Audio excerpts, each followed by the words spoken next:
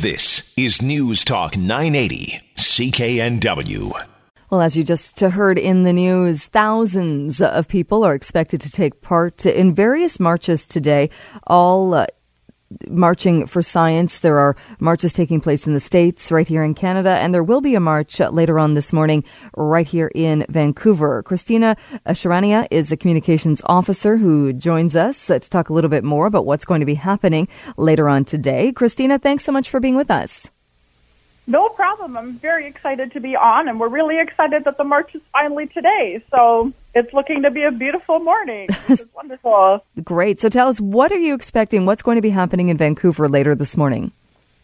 For sure. So we have a couple of things going on, and we kind of have two parts of our event today. So starting at 10 a.m., we're going to be at Queen Elizabeth Theatre Plaza, just outside the theatre. We're going to gather, get all of our signs together and all of our excitement together, and then we're going to start marching down to Science World. We're hoping to get there by 11 a.m., and when we get to the end point, which is there, we will be having a series of speakers come on stage. Science World, who's our community partner, is also opening their outdoor science park for us, so it's available to the public for use during that time. And we are also going to have some other booths and activities. So it's going to be a little festival, which is really exciting. And I understand there'll be speeches as well. And scientists, obviously, but who else, as far as people, I've heard the term science enthusiasts. So who are you expecting to come out today? Yeah, I mean, everybody is welcome to come out today. We want absolutely everybody and anybody to come. I think there'll be a wide mix of people, I've talked to a lot of scientists that are coming. I've talked to a lot of science university students who are coming, high school students that are coming, and even people that are just excited about science and want to support scientists in their community are coming out as well. So we have a lot of people coming today. And the importance of this, or maybe take us back to how it started, the movement, and because we are seeing not just in Vancouver, but there are marches taking place in several cities this morning. What kind of started the movement and the need to have these marches today? Absolutely. So the whole idea for March for Science arose in January. At the end of January, the Trump administration deleted all of the climate change information that was on the White House website. And this made the news. It concerned a lot of people, and people felt quite worried about this happening. So a group of people took to Reddit and started a thread about this, and it kind of snowballed into the idea of having a march to raise awareness and support for scientists and science. So after that Reddit thread started, they formed a Facebook page under the name Scientists March Against Washington. That page snowballed from about 200 people to 300,000 people in that 1 week that they had started the page. They changed the name to March for Science, and we are now at the point where we have over 500 cities marching for science today in over 30 countries around the world, Canada, the U.S. included. There's even been marches starting in Australia. I think Berlin just went as well, so it's incredible to see this happening around the world. And what would you like people to know about? I know that, as you mentioned, the taking away of the climate change wording under the Trump administration. We've also had some issues with the science community in Canada. Under the previous government, there was certainly concern about the openness of scientists to be able to speak.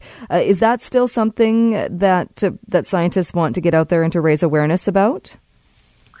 I think so. I've seen a couple of surveys that have come out that have said that a lot of scientists are still concerned about their ability to speak to the public and speak about their research. So I think, especially because this has previously happened in Canada and it is similarly happening again in the U.S. right now, that it is still an issue that we need to be talking about and an issue that we need people to take action for. And what is the danger? What is it that scientists need to speak about? Is it a wide range of work that scientists want to make sure they're able to talk about and talk publicly about? Yeah, for sure. I think all fields of science deserve to be able to speak about what they're doing. I know the march kind of started with climate information, but there's all sorts of fields of science that need to get their research out there. You know, science ultimately functions for the greater good, and when scientists can't speak, that result, that greater good can't happen, if that makes sense. Of course. Are there scenarios, either in the United States or in Canada, where scientists have spoken out and they've been somehow reprimanded for doing so? That's a good question. I can't think of any specific examples right now, but I know under the Harper administration, for example, some scientists had minders where, you know, if they had said something that wasn't in favor or something that wasn't to be said, they were told not to by the minder that was with them. But I don't have any specific names or examples on hand at this moment. Okay. But that would be like any workplace. If you are employed by a company, and in that case, the company being the government, you're not allowed generally to just go out and speak your mind if you disagree with something the boss has said. For sure. Yeah. I mean, I guess science is a little bit different in that the results that you get from like a peer-reviewed paper or something need to speak for themselves. And that needs to be put out there because that science functions to better humanity and improve people's lives and save lives and help create technologies that can save lives, etc. We'll leave it there. I know you're having a busy day. The march gets underway, the Vancouver March, at 10 o'clock this morning. Kristina, thank you so much. I know this is a very important issue for a lot of people. We're seeing these marches take place today in so many different cities.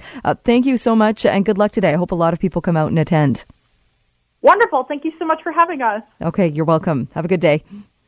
That is Kristina Charania, hopefully I'm saying that correctly, talking about the march taking place. And again, as I mentioned, there are marches right across the country. There are marches in the United States as well. In Vancouver, they are starting at 10 o'clock at the Queen Elizabeth Plaza, marching to Creekside Park. That's the big Science World area, that Science World, and the grassy area beside, where there will be speeches and such, starting at around 11 o'clock this morning. And the event will go until about 1 o'clock this afternoon. So good luck. A big crowd expected for that.